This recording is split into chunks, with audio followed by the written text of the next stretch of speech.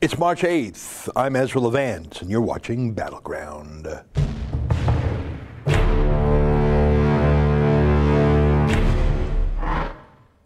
Hi, everybody, and welcome to my weekly live chat, Super Chat. It's a phrase that Google invented. It means a live chat where you can have your comments highlighted in a bright color and appended to the top of the comment box by chipping in a few bucks.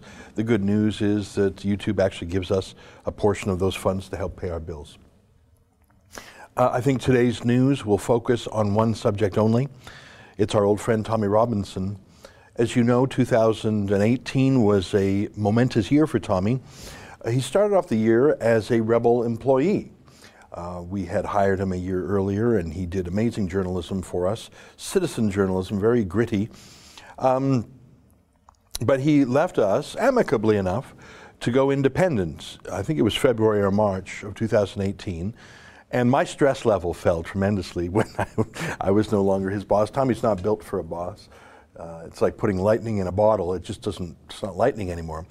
So I got to enjoy Tommy's journalism for a couple months without having to fret about the legal or insurance or corporate details. What a pleasure. Until that awful day in May when Tommy was live streaming from outside a courthouse in Leeds, where a massive rape gang was on trial, the Huddersfield rape gang. And you have to understand, these British rape gangs, they don't like wait in an alley and pounce on someone and rape her and then run away. They target young girls. They exploit them, they trick them and trap them, and like they say, well, I'll give you a candy, or I'll give you cigarettes, or I'll give you a drink, or I'll let you ride my Mercedes, or would you like a grown-up boyfriend? And these are girls as young as 11, as young as 11. And they say, well, I gave you a cigarette, will you send me a topless selfie, for example? And then they have that topless selfie and say, well, now you have to do this and this and this, or I'll show that topless selfie to your mom. You see, they trap these girls and they get them hooked on drugs. So when I say a rape gang, I'm not saying they rape once. I'm saying they trap these girls, almost universally Indigenous white British girls, and they rape them again and again and again. And these girls are trapped. In one case I read about the rape gang threatened a girl if she stopped coming to their rape parties. These are all minor girls.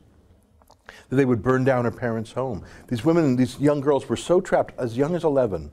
One of them burnt down her own house so that the family would move away. Another one literally jumped off her patio to crack her head on the sidewalk just to get herself in the hospital to avoid the nightly rapes by these rape gangs. You see, these were going on countlessly, endlessly.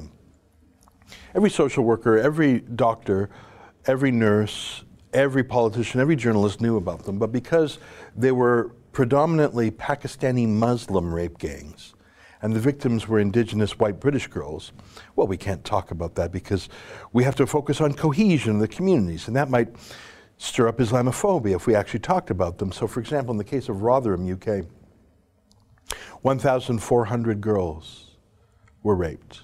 And I say again, not just raped once, raped hundreds of times by dozens of men. It was one of these rape gangs that was on trial in Leeds last year, and Tommy was outside the court. He was the only reporter there. And he was talking outside the court about rape gangs in general. And he read off a list of the accused men, all of whom were convicted, by the way. He read it from the BBC's website. The BBC is the state broadcaster of the United Kingdom. So he was not saying anything that was confidential. In fact, he was quoting from the state broadcaster itself. And for that offense, I don't even know how that's an offense, he was swept up by a gang of police. I think there's 7. Here, watch the video as he was in fact live streaming himself. Take a look. You've all watched this. You've all watched this. You've all watched this. You've all watched this. Can you get me a solicitor? Can you get me a solicitor? Can you just turn off your live feed? Can you get me a solicitor? Just turn off your live feed, please. Yeah? Do you understand what this is? No, can you explain it again? Arrest and suspicion causing a breach of the peace. What does that mean? What does that mean? What does that mean, officer? What does that mean? What does that mean? What does that mean? What does that mean? I'm told that the police are doing Not at all, he's never said that. George, that's the information I've That's got. all the information we've got. I'm inciting people. And you know, I'm you go back inciting through his people. video and How have I and watch incited it. He people? hasn't. This is free speech. This is where we're at. You're not even allowed to. Look at this. Look how many people. Man, what are you trying to hide? Do you know when you do this? More people. He's an normal working man. More people. Really sharp things are lighters. Just let him do this. More people are going to watch this now than ever. This is ridiculous, lads. Do you feel right what you're doing here? I haven't said a word. In fact, someone laid their hand and assaulted me outside court. Yeah, exactly. Other people swore at me and behead threatened me. me about my mother, and here I am being arrested for saying nothing. I'm threatened to behead I've done me. nothing. You never said anything about What are you arresting you for, Tommy? Breach of the peace. Apparently, I'm inciting on my video. Can you please, George, get me a solicitor? Yeah. Because I'm on a suspended sentence, you see. So He has actually just. But it was a false arrest. You heard them say he was arrested for breach of the peace. He, in fact, was not breaching the peace. I watched part of that live stream by coincidence. I was watching it on Facebook, as were quite a few others. He was standing by himself talking into his cell phone for 75 minutes. He was talking in a regular voice. There was no one he was inciting or breaching. He was a man standing on the sidewalk talking into his phone. There was no peace that was breached. There was no incitement. He was talking politics. He was rambling, frankly, a little bit to kill 75 minutes of time. Even someone as loquacious as Tommy was engaging in some filler. He had some interesting conversations with people on the street. All of it was polite.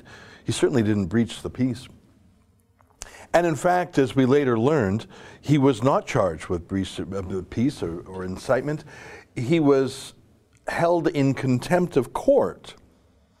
And as I only learned later when I finally saw Tommy later in the summer, see, that was the last time he was seen in public in May.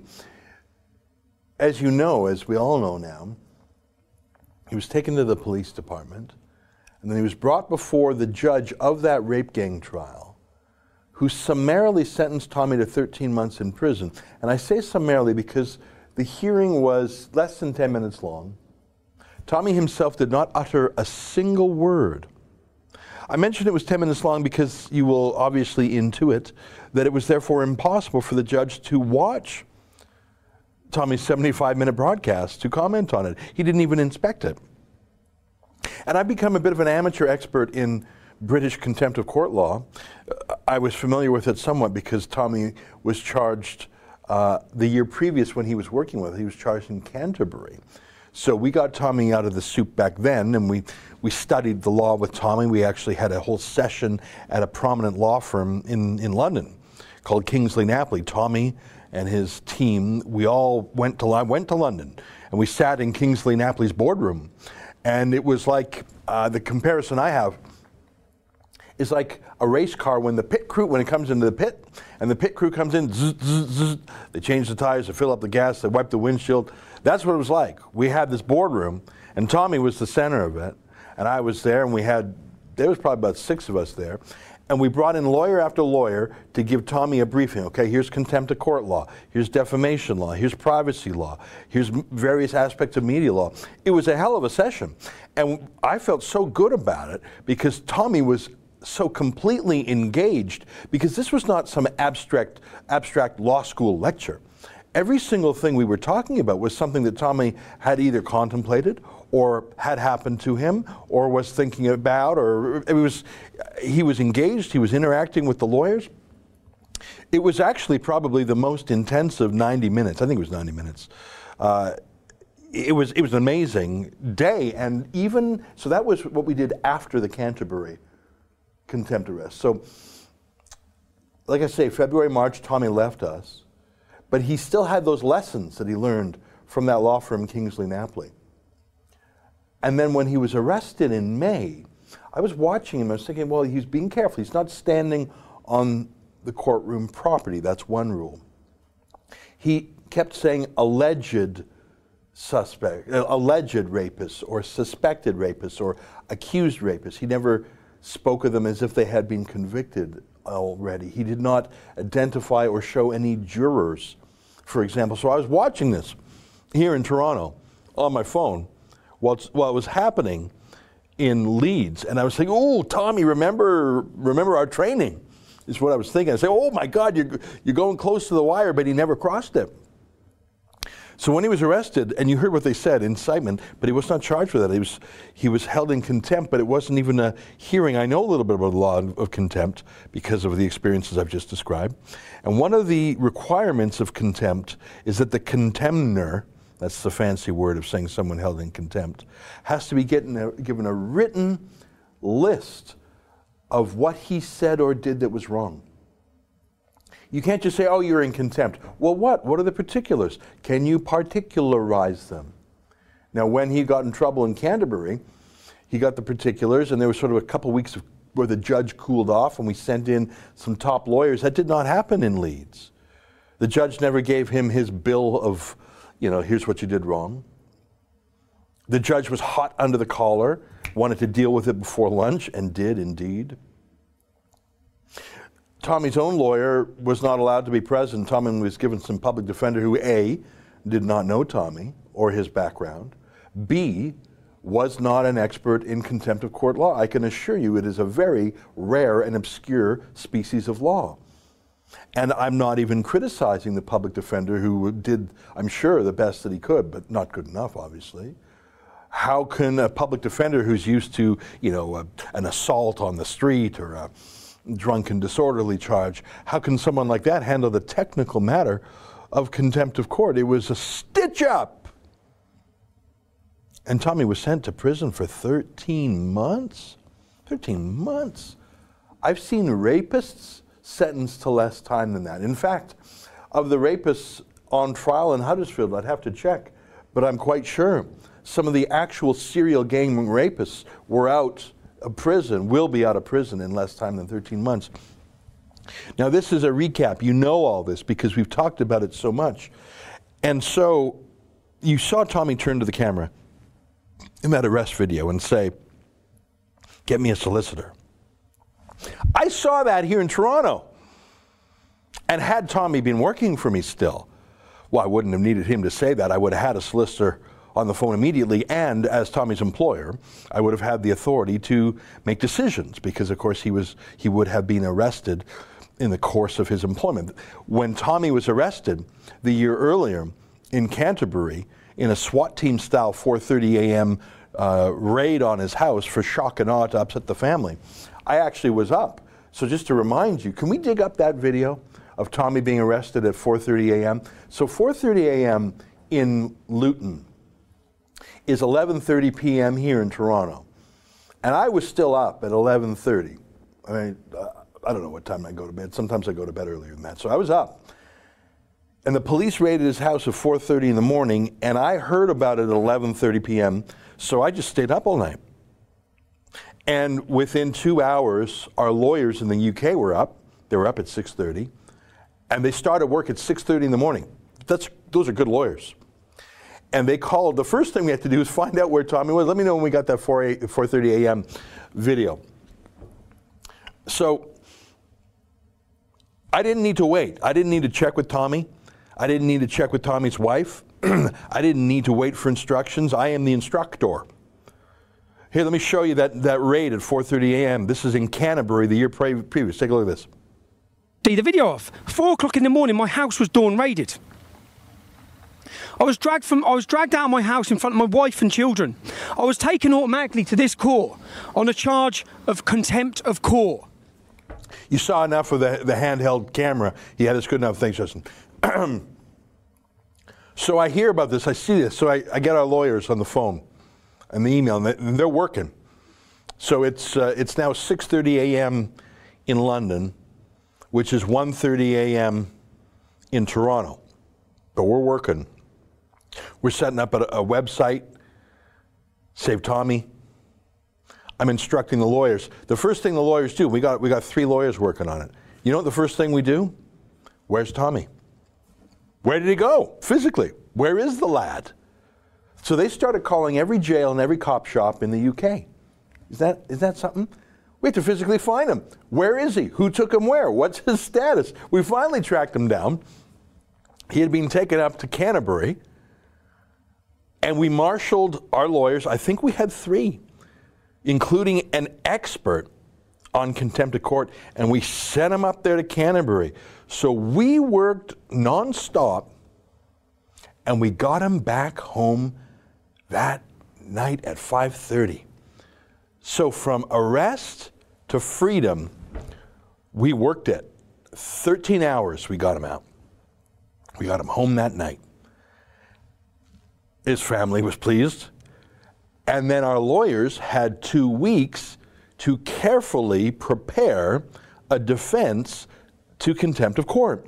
And, just as important, the angry judge in Canterbury, who had sent the police to Tommy's house at 4 a.m. Frankly, that was probably a decision made by the local cops. She had time to cool off a bit. So by the time the substantive hearing came 2 weeks later in Canterbury, she let Tommy off with a suspended sentence. So that was, and I remember talking to Tommy when he got out. He says, "Oi, Ez." He didn't say, "Oi," I added the "oi." He said, "Ez, it was on a knife's edge, bro." That's what he said. It's true. But you know, the knife's edge tipped to Tommy's favor, and he got out.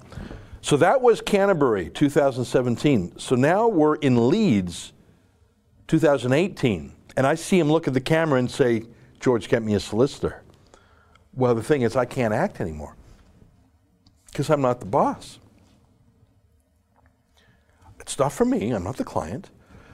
I got on the phone anyways. I talked to his lawyer, Alison Gurdon. I said, "Well, we got this whole team at Kingsley Napoli. They're pretty top-notch guys. They already know Tommy. They already know the law. They know his history. They know the Canterbury case. They're ready to go. Let's do it." And I'm not going to get into the nitty-gritty, but it took us a month. Took me a month to get them to decide to appeal. I'm not going to get into the details, but there was a month wasted. Anyways, as you know, the story gets better. We did, in fact, hire excellent legal counsel, John Carson. Put up John Carson's picture. Carson K is the name of the law firm. Carson, K-A-Y-E. So it took us a month because I couldn't act like that because I'm not the boss anymore. I was a busybody, right? I was a meddler. You can't just have any meddler from around the world making decisions. It just doesn't work that way. So it took me a month before I could help. Carson K actually presented themselves to Tommy. I did not find them, just to be crystal clear on that. But I had the approval of Tommy's family to crowdfund. Finally, there he is, John Carson. He's even handsomer in person. You know what? I love John Carson. I'm just joking around. I love him because he helped get Tommy out.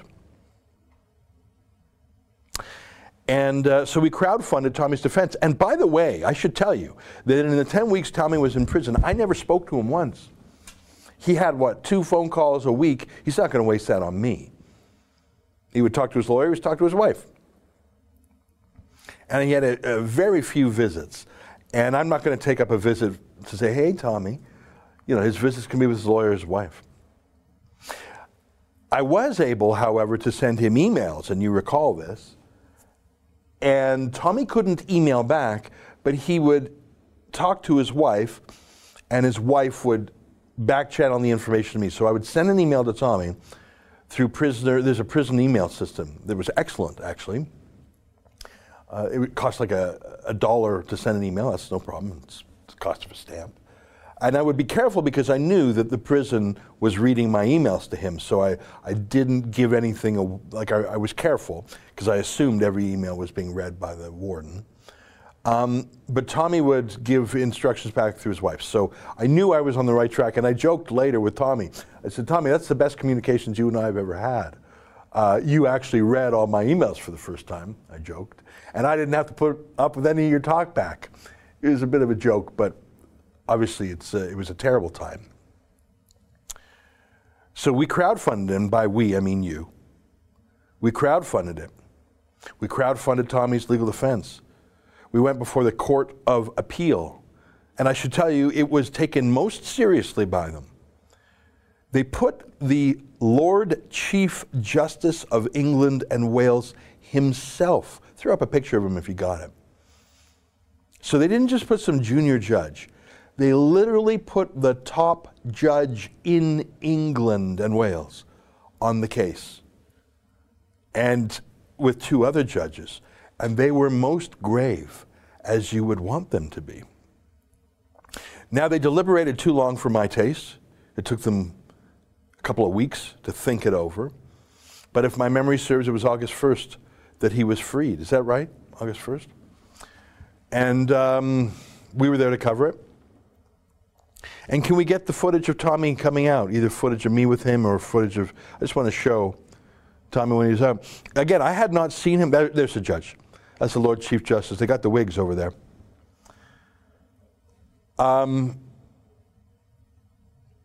You can find that ruling online. Go to judiciary.gov and then just type in Stephen Yaxley Lennon. That's Tommy's legal name. You can read it. And can I recommend you do so? There's two versions of the ruling. First is the lengthy one. It's pretty long, and there's some legalese in it. But I didn't know, yeah, that's it right there. Yeah, you can see it's dated August 1st, I remember correctly. The Right Honourable the Lord Burnett of Malden, Lord Chief Justice of England and Wales, and the Honourable Mr. Justice Turner, and the Honourable Mrs. Justice McGowan, in regards to Stephen Yaxley Lennon, a.k.a. Tommy Robinson, appellants. Scroll down a little bit. Jeremy Dean, QC, and Kerry Ann Rowan, instructed by Carson K. Solicitors for the applicant. So in the UK, they break it down. They have barristers and solicitors are different. So John Carson was the solicitors. And so there were 4 lawyers for Tommy there. We crowdfunded. And you can see Lewis Mabley was sort of a, quote, an expert for the court. So this was the judgment. They had a full judgment. Scroll down just a little bit more if you got it. If not, don't worry about it. Yeah. So you could, it's quite a lengthy ruling written by Lord Burnett himself. And it refers to Canterbury. It is a very detailed case. If you have the appetite, I recommend you read it. And if you think that's too daunting, the court actually published a summary of it, which I haven't seen that in Canada before. I don't know if they do that in the States. It's very handy. So you can find that very easily. Go to judiciary.uk. Sorry, I might have said .gov. It's .uk. You'll find it in a second. It was a scorching ruling. Not scorching for Tommy. Scorching of the judge in Leeds, who in a drumhead trial, a 5-minute trial. Yeah, there you go. So I mean, how long did that take you to find? Like 5 seconds. You just type in judiciary.uk and then just Yaxley Lennon. You can see they've got the summary. Click on the summary there. Let's show people how easy it is to read. So this is what the website looks like. And yeah, so what's that, like 6 pages if I recall? It's pretty quick. It's a pretty quick read if memory serves. So you don't have to read the very lengthy thing. Yeah, what's that, 3 pages? 3 pages. Anyone can read that. So it's worth reading. And the reason I tell you to read it, why am I telling you to read it? Why am I assigning you homework? Is because I can guarantee you have not heard about the contents of that, perhaps the most momentous case of 2018, certainly the most momentous contempt of court case in 70 years. I guarantee you have not heard its contents because none of the mainstream media who were there with me at the Royal Courts of Justice, none of them reported about the substance of that ruling. Can you find my appearance on BBC? Any of them. I did about 3 BBC hits that next day. I don't know if you're going to have any luck. Some of them were awful. Let me know if you find one. So I was there, and I was in the court, and I saw all these jackals of the mainstream media. They're jackals. And they saw what I saw, and they heard what I heard. And frankly, they probably understood some of it better than me. I mean, I'm trained as a lawyer. I have a law degree. I don't practice anymore. But these are Brits, so they understand the British system because there's some differences. So frankly, there's professional full-time reporters from the UK who are probably more familiar with British quirks of the law than I am as a Canadian. So they would have at least understood as well as I have. I mean, maybe the fact that I have a law degree would have helped me understand, okay? But not one of them reported the substance of that ruling. Okay, hold with the BBC. Let me just finish this thought, and then I'll call for the BBC clip. And what's my point? This was, instead of writing about how Lord Burnett there, that guy with the fancy wig, the Lord Chief Justice of England and Wales, just the most important judge in the UK, only that, heading a three-person panel, three-judge panel, unanimous.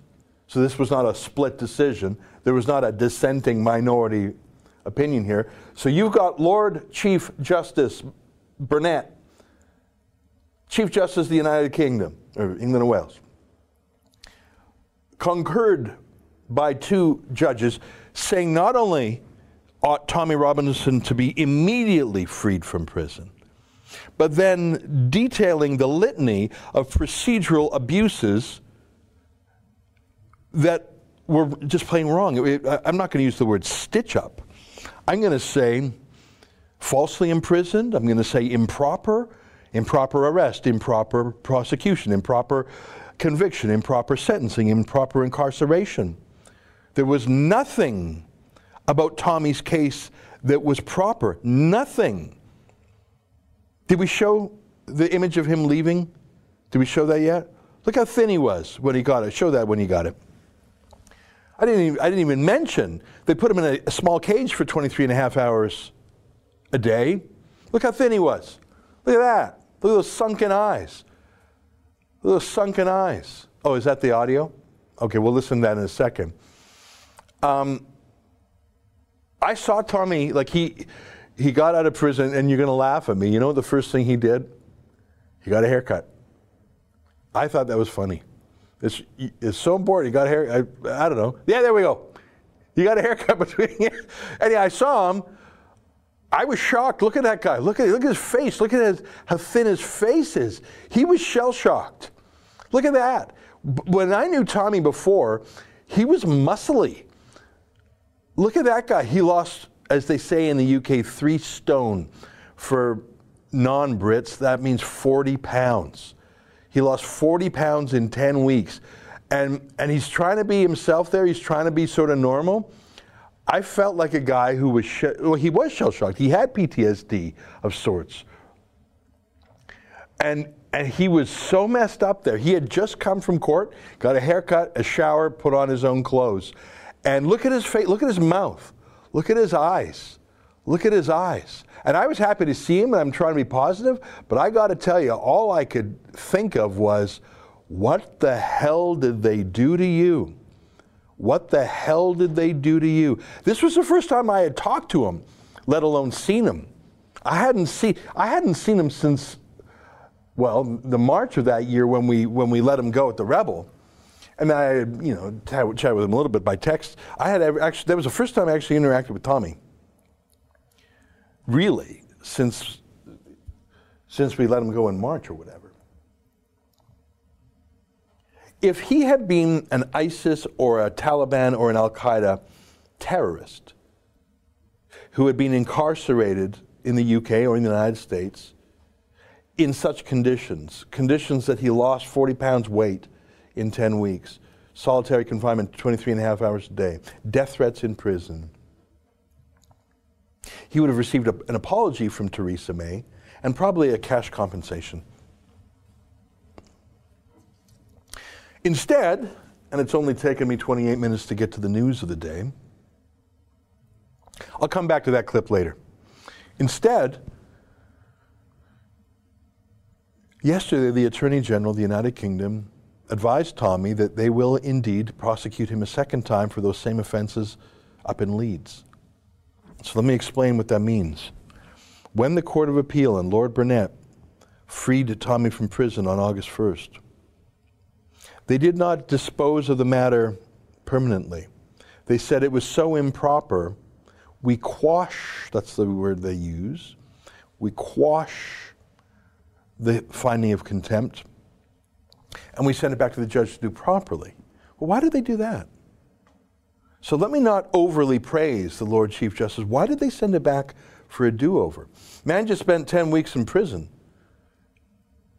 Technical definition met of torture.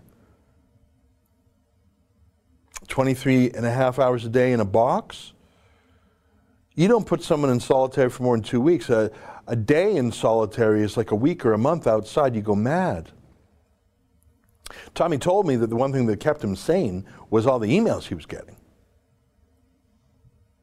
So why would they do it again? What, 10 weeks in solitary wasn't enough punishment? You want to put him through it again? You want to make him incur 6 figures in legal costs again? Yeah, you're damn straight. So you might recall that we went back to a hearing, now at a different court, the Old Bailey. And now the top criminal judge in all of London, who has the fancy title, the Recorder of London, very, very senior man. Nicholas Hilliard is his real name. Feel free to grab a picture of Nicholas Hilliard, the Recorder of London. Again, great wigs these guys have. Big wigs. He's a big wig, as we say.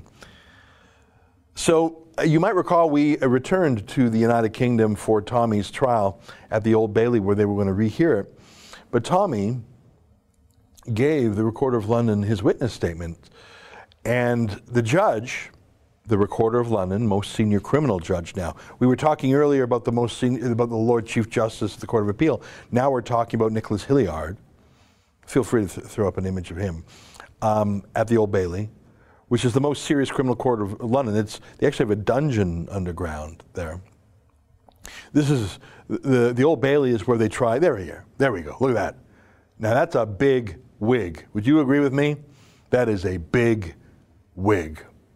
I can't help but look at that and think those look like puppy ears, frankly. But don't think that, because this man is as grave as a heart attack.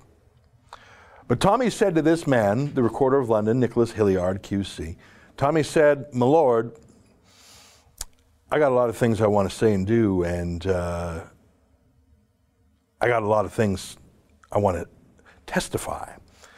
And Hilliard, the recorder, said, "Okay, I'm not going to hear this because I won't get into the technical legal reasons why it was appropriate for the recorder to say, I will give this now back to the Attorney General. And if they choose to prosecute, they will, but I will not hear it. Mr. Lennon, as they call Tommy Robinson, you are free to go. You no longer have any bail conditions. You're done here. Now get out of my court." Actually, it didn't end that way. So Tommy was free.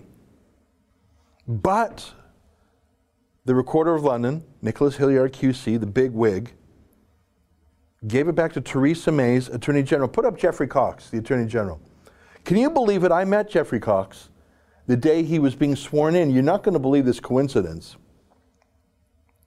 But the day of Tommy's first hearing at the Court of Appeal, in the same day, in the same court, in the same room, the new Attorney General of the United Kingdom was being sworn in. I couldn't believe the coincidence. I show up an hour early for Tommy's trial. Who's there? Geoffrey Cox, the attorney, there he is, who was sworn in that hour as Attorney General. So I'm in the courtroom early because I want to get a good seat. And who's there but all his family? Because this is a big deal to be sworn in as the Attorney General. You know what Attorney General means? Look at the words. It means you're basically the big boss lawyer for the government. You're in charge of all the other lawyers. You run the Justice Department. You run the prosecution. You are effectively the boss of the biggest law firm in the United Kingdom, right? I see there's some super chats coming in, but will you permit me to go on with my stories? I will read them, but will you? And I promise you that. But will you permit me to make some more news or to recount some of these facts? Okay. I appreciate the super chats. Thank you. And as you know, normally on Fridays I really read them. But let me say my piece, and I'll come back to them. Okay. Justin, at 12:50. Make sure I come back to those super chats. So folks, let me go for another 15 minutes, and then I'll come back and I'll read your super chats. So I see Cox, Geoffrey Cox, and it's his it's a family thing. Being sworn in, it's like it's a public ceremony, but really it was his friends and family there. And I was there, and I was very well behaved. But he leaves, he's walking out of the court. I go and I say hello. I shake his hand. I say congratulations. And then I ask him a question right there in the court. Now, my camera's not running. You don't bring a camera right in the court there. But I ask him a question. I ask him, what do you say about Tommy Robinson and his appeal? Do you think it's appropriate the government's, I can't remember exact wording, but I asked him about Tommy's case. I'm sorry, I can't remember what I said. I'll have to look at my notes. I think I did a video on it.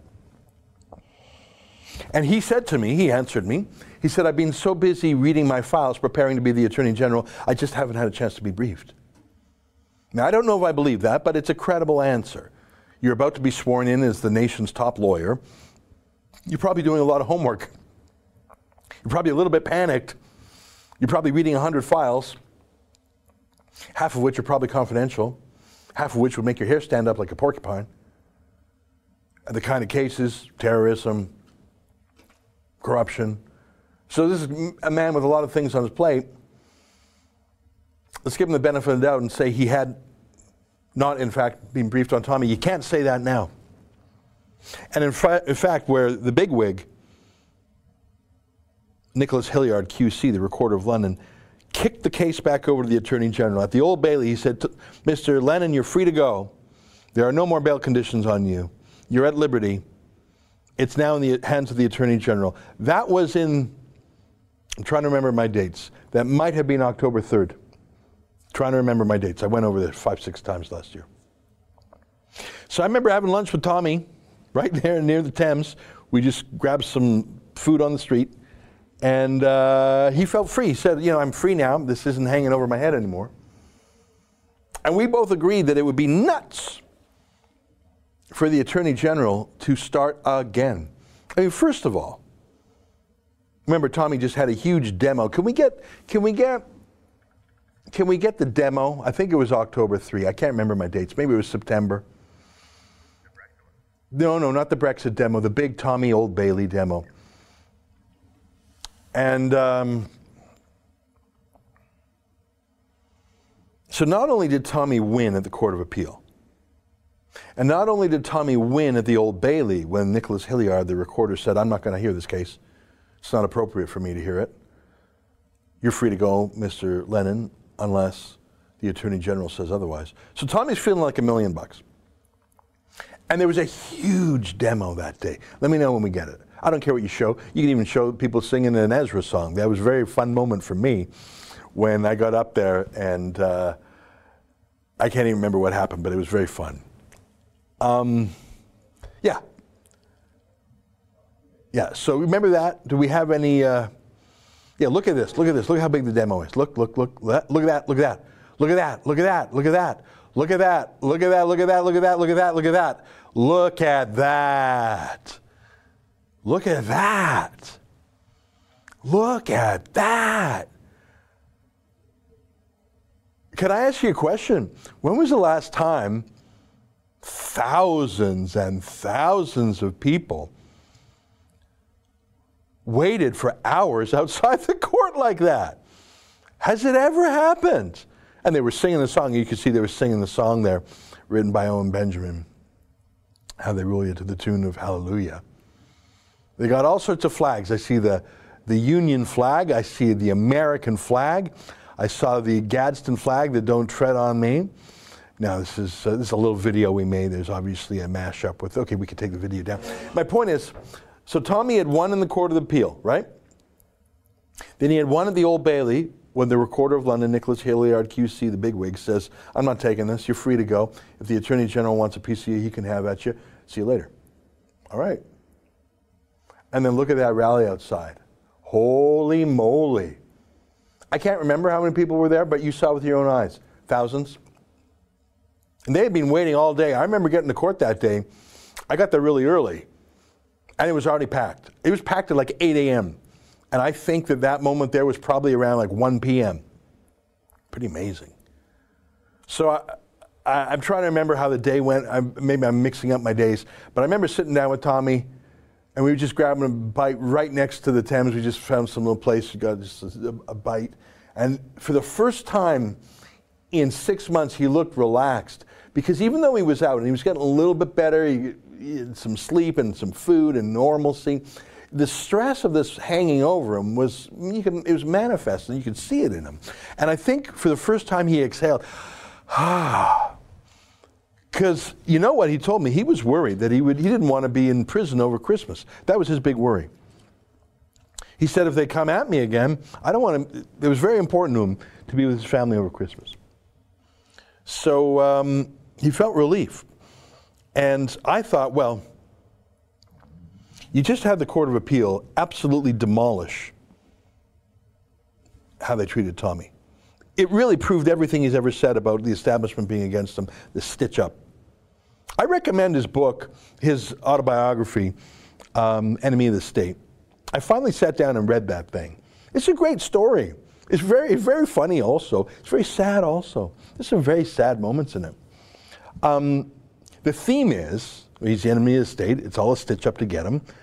And there's a lot of proof in that book. Sometimes people say, oh, come on, Tommy, stop being so paranoid. Stop your conspiracy theories. Well, really? You go to judiciary.uk, type in Stephen Yaxley Lennon, you read what the Court of Appeal said. Are they part of the conspiracy theory? Because they said there was a conspiracy. Now, they didn't use that word. They just listed how every element of the state conspired to improperly put Tommy in prison. Of course, they didn't use the word conspiracy. They're fancy judges. They just said words like improper. And they freed Tommy from prison. It was so improper. And so my point is, so there I am with Tommy. He's exhaling for the first time. He's relaxed for the first time. He knows he's not going to be in prison over Christmas. And I think, come on now.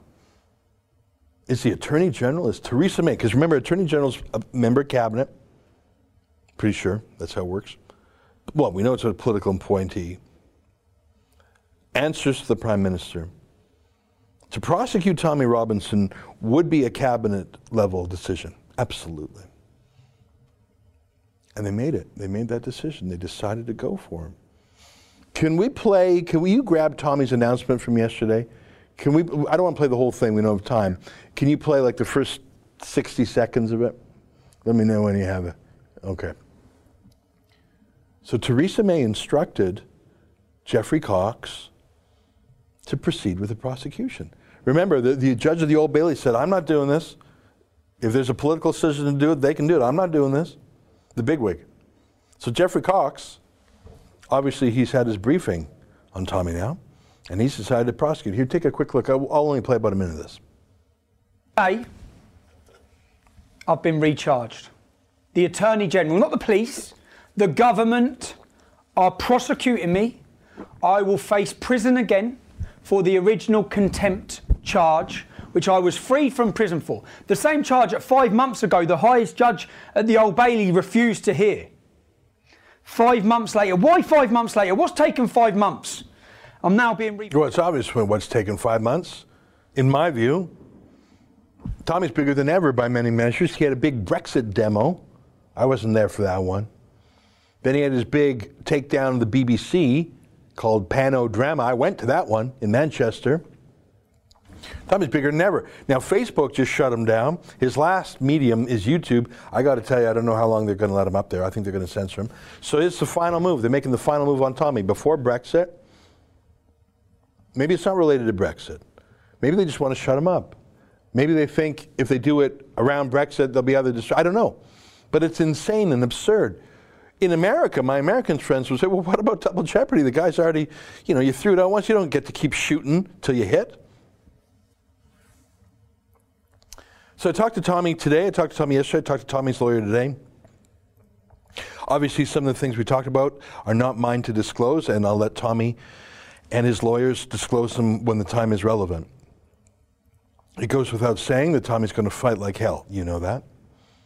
I described to you how I participated in Tommy's legal defense first in Canterbury when he had that 4 a.m. raid.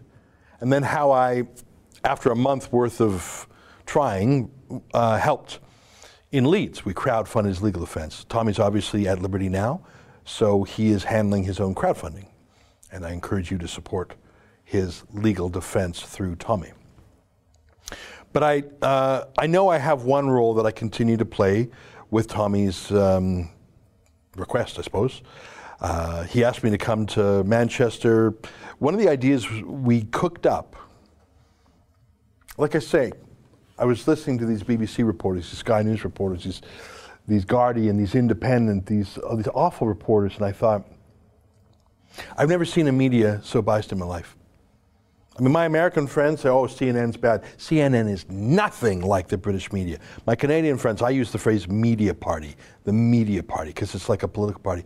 You've seen nothing until you've seen the British. Can we play some of that BBC clip? Now, I don't know which BBC interview I did. Some of them were awful, some of them were great. Some of them I was literally swearing at the BBC. I don't know which one this is. So you say you found a BBC clip. I'm rolling the dice here because I don't know what clip you have. Let's play that just for a minute here. In the United Kingdom who were ignored by the establishment. Daniel Pipes of the Middle East Forum has a phrase, he calls it the 5P professionals. The press, the politicians, the police, the prosecutors, the professors. Just by chance, they all start with P, and these 5P professionals have ignored the will of the people on the issues of Islam, open borders, globalism, Muslim rape gangs. And so Tommy has filled the void where, for example, in Rotherham, there was a terrible cover-up for years about these rape gangs. That's, I think, the main thing that motivates Tommy. And the media won't report it. And when Tommy, it's one of Tommy's main issues. And instead of the elites accepting Tommy's coverage and activism on these issues, they have punished him. They have showed tremendous bias against him, and that's one of the lessons from the Court of Appeal ruling yesterday. Can I pick you up on just a couple of things? Sure, yeah. If I may. This very phrase, Muslim rape gangs, I mean, in 2011, he said this was in reference to Islamist atrocities. Every single Muslim watching this, who got away with killing and maiming British citizens, we're coming for you. Now, do you recognize that this is hugely, toxically, terribly offensive to the vast majority of law-abiding, peaceable Muslims in this country? And if he were, let me finish if you would. If he were to be more precise, and I've spoken to many Muslims about this, he should be referring to a certain rural background from Pakistan and Kashmir, which has nothing to do with the religion and everything to do with culture. That would be more accurate and less offensive. See, Nikki, I want to point out what you've just done, because I don't even know if you're doing it. See, what you did is you immediately cherry-picked a comment Tommy made 7 years ago, which you had prepared by your researchers. You were so ready to go. Instead of actually asking me about the news, you went for a 7-year-old comment that, by the way, Tommy had apologized for years ago, because you just can't stand for even one day, for even 5 minutes of one day, to actually get a real answer to your question. I just want to explore the phrase Muslim rape gangs. Honestly, I just want to explore that phrase because it's so offensive to law-abiding people. First of all, speak for yourself, Nikki. For example, Maajid Nawaz of the Quilliam Foundation. He's a Muslim person, unlike you, Nikki.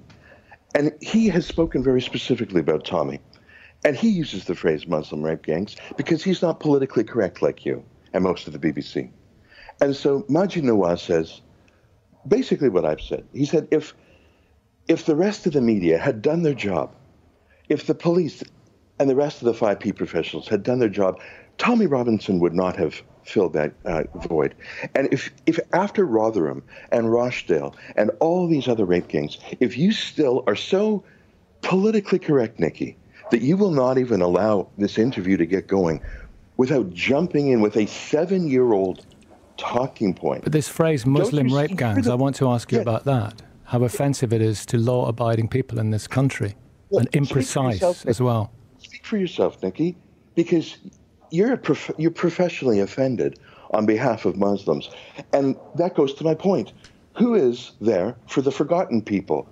Tommy. And now you have your answer. You have, in fact, personified the answer to your own question. The reason Tommy Robinson is so popular is because, unlike you, Nikki, he will use the word Muslim rape gang, and he won't start scolding people for protesting the fact of the industrial scale rape of indigenous British girls.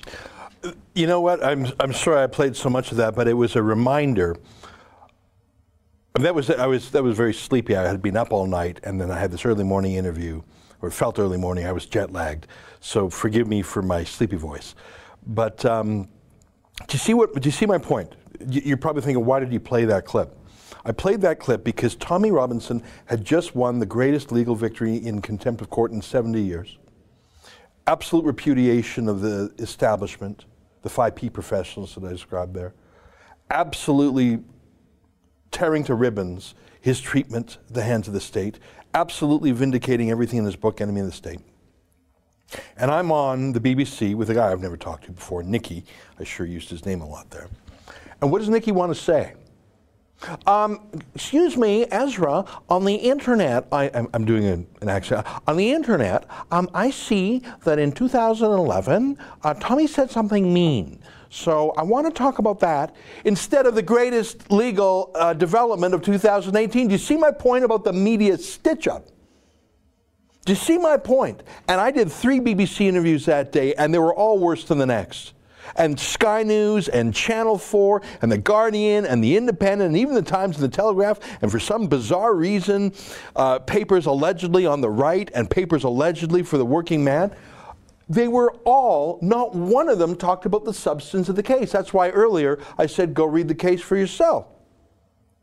Because you think Nicky there is going to tell you about the case? Well, you see, Ezra, in 2011, Tommy had an unpaid parking ticket and he hasn't returned a library book. So what are we going to do about this hearing on March 22nd? That's when Tommy's new contempt of court hearing is tentatively scheduled. Now, I spoke with Tommy's lawyer, and there's a chance that that may be moved. But we have to assume it's proceeding on March 22. That's 2 weeks from today. Well, I talked to Tommy, and I got on the phone. I don't know if could you go to realreporters.uk? So we just set up this website. So look at the people there. There's Tommy on the left. Then that guy next to him, that's me. And then that guy next to him, that's Andrew Lawton. He's a Canadian reporter. He came to cover Tommy. Then who's that guy with the beard? That's Count Dankula. I just talked to him this morning. He said he'll try and make it. I said, well, crowdfund your ticket. He said, that sounds great, mate. He's amazing. Next to him is Cassandra Fairbanks. She's from Washington, D.C. She's with Gateway Pundit. She came last time. If it goes on the 22nd, she'll be there. Who's next to her? Will Chamberlain. He's a lawyer by profession. He's also in Washington, D.C. He's the new publisher of Human Events, a magazine with decades of history. He's a lawyer, and the reason that's important is he can help tell this story properly. And you know why I really want to bring these Americans, and there's 2 other people that I haven't confirmed yet, I haven't put on the picture. I want Americans to talk about this because I want to internationalize this story, because I think that Tommy's a political prisoner and we need moral pressure. I think Donald Trump, it's possible, if we have enough Americans writing about this, maybe Donald Trump's going to tweet about it one day. And then who are those 3 lads at the end there? Ian, Jordan, and Daryl. They're from Manchester, so they're not actually from away. I met them when I was up there for Tommy's Panodrama thing. They're with the website called Politicalite, and I call them citizen journalists. They're young guys, so just a little website, Politicalite. You want to put Politicalite up just for a second? So it's this website based in Manchester. It's the only pro-Tommy media I can find in the United Kingdom. So I met with them. I said, who are you guys? And so we had a good chat. And I said, well, can you guys, you're only in, there we go, here's the website, back in court. You see, they're the only pro-Tommy people. So I said, lads, can I send you a train ticket? Can you come on down? So go back to realreporters.uk. So what we're doing, so what does this mean, Real Reporters? Well, you heard me, put Real Reporters back up, please. So you heard me going toe-to-toe with Nicky of the BBC. You can't trust him. So what am I doing? Me, Andrew, Count Dankula, Cassandra, Will, Ian, Jordan, Daryl. That's 1, 2, 3, 4, 5, 6, 7, 8. And I'm talking to 2 other journalists right now, and they're not confirmed yet. But there could be 10 of us Now, 3 of the lads, as you can see, are coming from Manchester, but the rest are coming from Canada, the United States, or Australia. I'm talking to Avi. I think we just got to work on the dates with him. Why? Why are we doing this? Well, I told you why. I showed you why. You know why. I don't have to tell you why. It's because Tommy Robinson cannot get a fair shake in the court of public opinion from the existing media party in the United Kingdom. I was there. I seen it with my own. I was in court 4, 5, 6 times for Tommy. I don't remember how many times. It was as if I was sitting in a different room than those other reporters, because what they reported bore no resemblance to the truth of what happened in there. And so I said, Tommy, you crowdfund the legals. I'll crowdfund the reporters. You take care of the court of law. I mean, I'll help him if he needs any help, but he's got good lawyers. We'll handle the court of public opinion. Because don't you think the court of public opinion is just as important these days? That's why they kicked him off Facebook. That's why they kicked him off Instagram. That's why they kicked him off Twitter. That's why they kicked him off PayPal. They're trying to cut off his tentacles, like a starfish trying to cut off his arms. They know how important that is. They haven't been able to tag him in court on this stuff. Well, they did, but we got him out. So if you want to help us bring these reporters, here's the deal.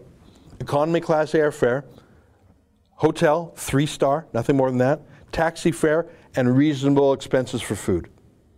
So we're flying people in from Washington, from Toronto, maybe from Melbourne, economy class. We have 8 to 10 people. We're bringing the lads down by train. That's going to cost between $10,000 and $15,000. And the rule is everyone has to be economical.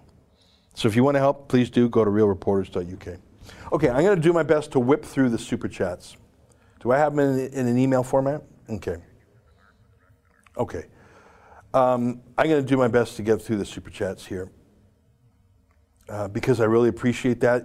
I hope you can understand why I just chose to go on this subject because, Justin, I got to find your email here. It came from you, I take it? Sorry, folks. Oh, it's from Alex. Okay. So, sorry, folks. Give me 1 second. Alex in our control room just emailed me all the super chats because he knew I was not doing them. I'll have them here in 1 second. I just got to find his email. Okay, here's my goal. Get through the super chats. I have 100,000 unopened emails, so you can understand why it's going so slowly. Here we go. Thank you for your patience. Gabriel Swift, hi Ezra, will you be attending on the 22nd? Yes, is the answer, although there's a chance that date might be moved. That's how it was last time. Dates were moved around. But whenever it's on, I will be there. James Brain, could Tommy seek political asylum in the U.S.? Yes, he could, but he won't. Why should he leave England? Why should he leave the UK? Would you leave your home, or would you fight to save it? Tommy could leave any time. There's no restriction on Tommy leaving the United Kingdom. He leaves all the time. He can't go to America for reasons I won't get into now, although that could be fixed. But he doesn't want to leave. Why should he leave his country? Because there's an abuse of political corruption. Wild Oats, is this Raybould's play for the PM job? You're talking about the Canadian Attorney General, former Attorney General, Jody Wilson-Raybould. Could be, but I don't think so. Proud Boys Calgary, this is how they rule you. Yeah, ain't that the truth? Ain't that the truth? But Tommy's fighting back. Look at all the people that were there at the Old Bailey. Don't think they won't be there next time at the Royal Courts of Justice. Veritas Vincit, it's time to kick the globalists as they are scared of the free thinkers, people talking. Yeah, I think you're right. Ole Larson, Sir Yaks a lot. That's a good one. Mark Britton, can a legal case be made against the British police and judiciary for all the illegal actions and practices carried out in May last year? Use the appeal findings against them. No. Maybe against the police for false arrest, but I think simply a judge being wrong is not a judge committing a crime or offense, right? Because otherwise, any judge who's overturned on appeal would be a criminal. So simply being wrong is not enough. But I deeply believe that Tommy's treatment in prison was illegal. It was not contemplated by the law, and it was outside of their own rules. Starving a man, keeping him in a cage for 10 weeks, I believe Tommy does have a cause of action against the prison authorities. This show's too short, hour and a half, Ezra. Well, maybe we'll go a few minutes long because it's 12:59 and I'm not even done this. Can you send me, Alex, can you send me so I'm gonna go, I'll go 10 minutes long. Okay, we'll go 10 minutes long. I do have a few other things I've got to do. And I'm sorry I had like a 50-minute opening ramble there. So we'll go 10 minutes long. Steve, Ben, Bob, Theresa May is demonic. Well, I don't know if I need that adjective because I know she's a lot of other things. I know that she is weak. She's selling out on Brexit. And she has not grappled with the essential issues that, as I said to Nikki of the BBC, have been ignored. Maajid Nawaz, who's sort of a frenemy of Tommy's, he's the head of the Quilliam Foundation, he said, can you find the Maajid Nawaz on LBC where he says Tommy Robinson has filled the void? You're going to have to look a little bit for that one. We'll play it if we can find it. He said, if the British media had done their proper job and covered these stories without being so politically correct, Tommy Robinson would not have been able to fill the void because there wouldn't have been a void. That's another way of saying if everyone else, like Nikki at the BBC, would stop, well, how dare you say rape gangs? Well, because they're gangs of men who are raping young Indigenous British girls as young as 11. That's why we say rape gangs, Nikki. Well, do you know how offensive that is? Nikki, can you just stop blocking the news for a minute and start reporting the news? And as Maajid Nawaz says, if anyone had actually done that, there would be no demand for Tommy Robinson, and I can assure you Tommy Robinson would do other things with his time.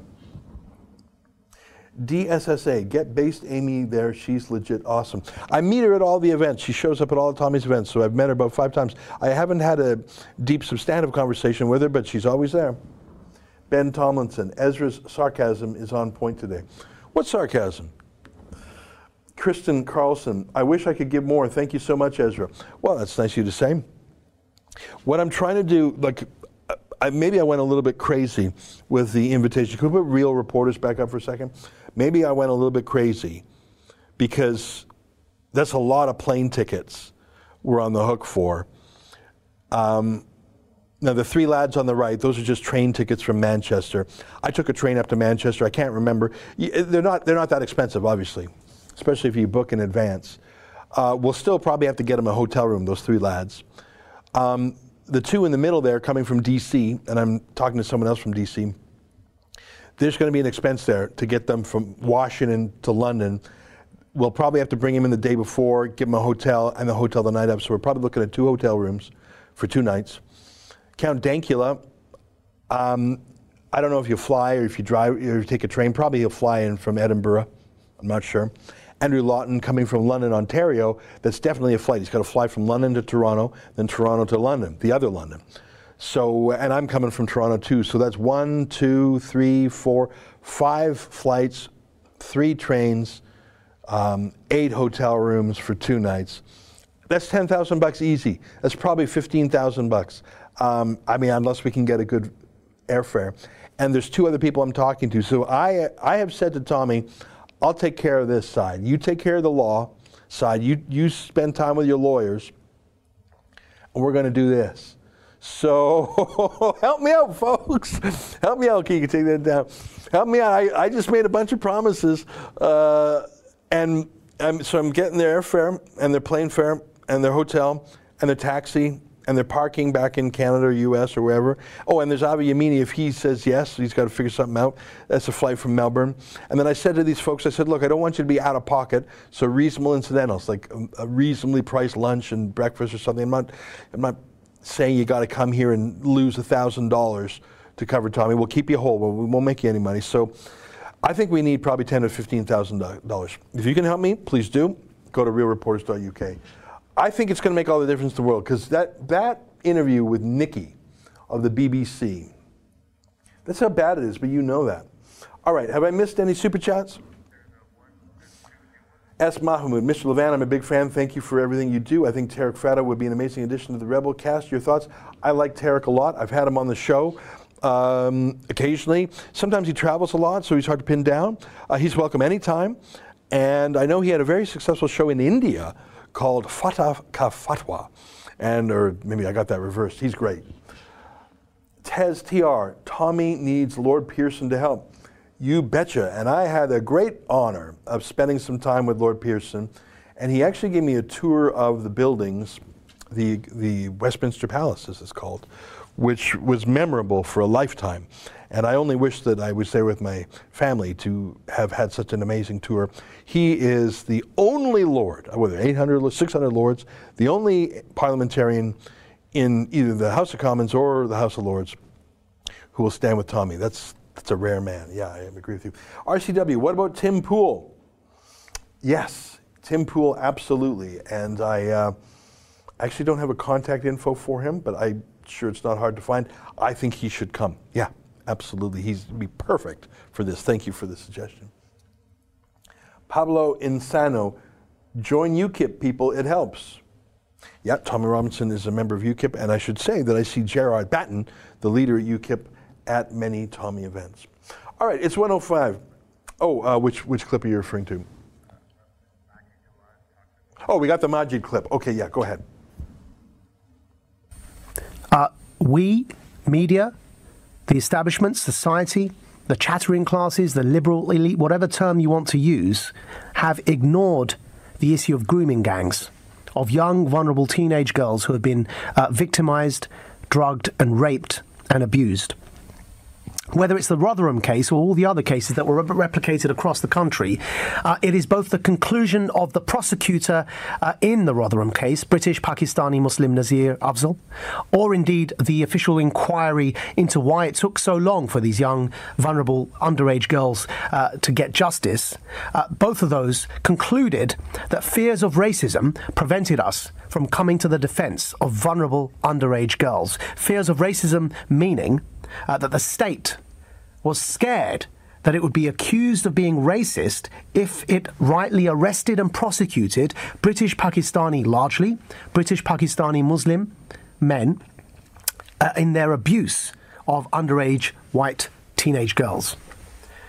And so from fear of appearing racist, there was a silence across the country as multiple cases of grooming gangs emerged up and down the country, as evidenced now due to multiple prosecutions, successful prosecutions, but sadly and unfortunately too late.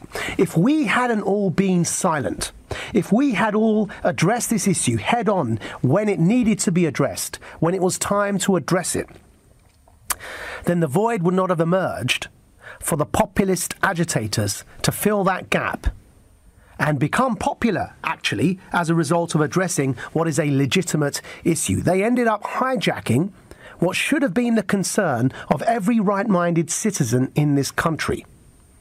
And unfortunately, it takes a bit of courage to address something that people will hurl abuse at you for talking about.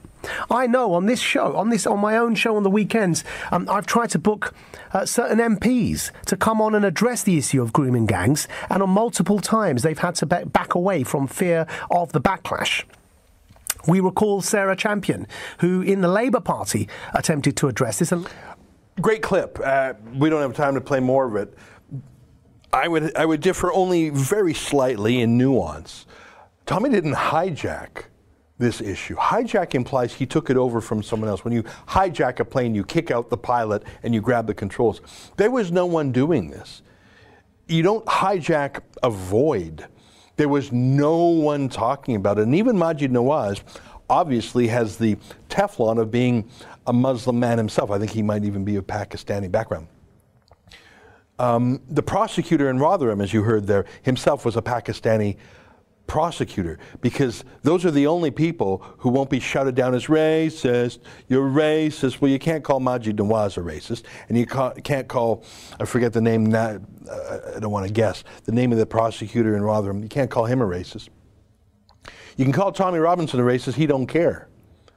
You can arrest him on the street for breach of the peace. That's a false arrest, by the way. So maybe there is a charge against him. All right, folks, it's 1:09. I've gone on a little long. Let me just say thank you to a few other Super Chat contributors, Private Percy, thank you. Jet Grant says, good on you, Ezra. All right, well, we'll see you over the UK. Funky Monkey says, Ninth Circle answers the cover-up questions. All right, so it's 1:10 here in Toronto. It's 6:10 out there in Luton. Let me conclude with what's going on. So let me just sum it all up if you're still watching. Tommy Robinson has been notified by the Attorney General in a political decision that surely was approved by Theresa May herself, that he will indeed have to answer for contempt of court again for what he did outside the Leeds court in May of 2018, despite having already served 10 months in solitary confinement. That's the shocking news. A court date has been set of March 22nd. That's exactly 2 weeks from today. There is a chance that date will move. That's how things go. Last year, things moved around probably about half the time. Nonetheless, we are planning to bring the 8 reporters you saw there on the realreporters.uk page. We're going to either bring them on the 22nd, or if that date changes, we'll be there. If it changes, we might change the personnel, because some people might be able to come, some people might not be able to come. I will be there no matter what. I will be there no matter what. And I think some of the friends there will be, because it's so important to them. Tommy's doing his own crowdfunding for the lawyers.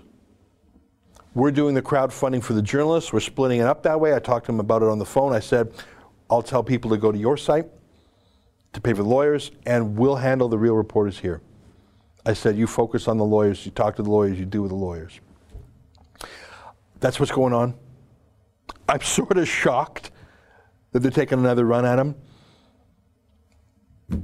I think it's politically stupid. You saw those huge demos on the streets. I think it's legally stupid.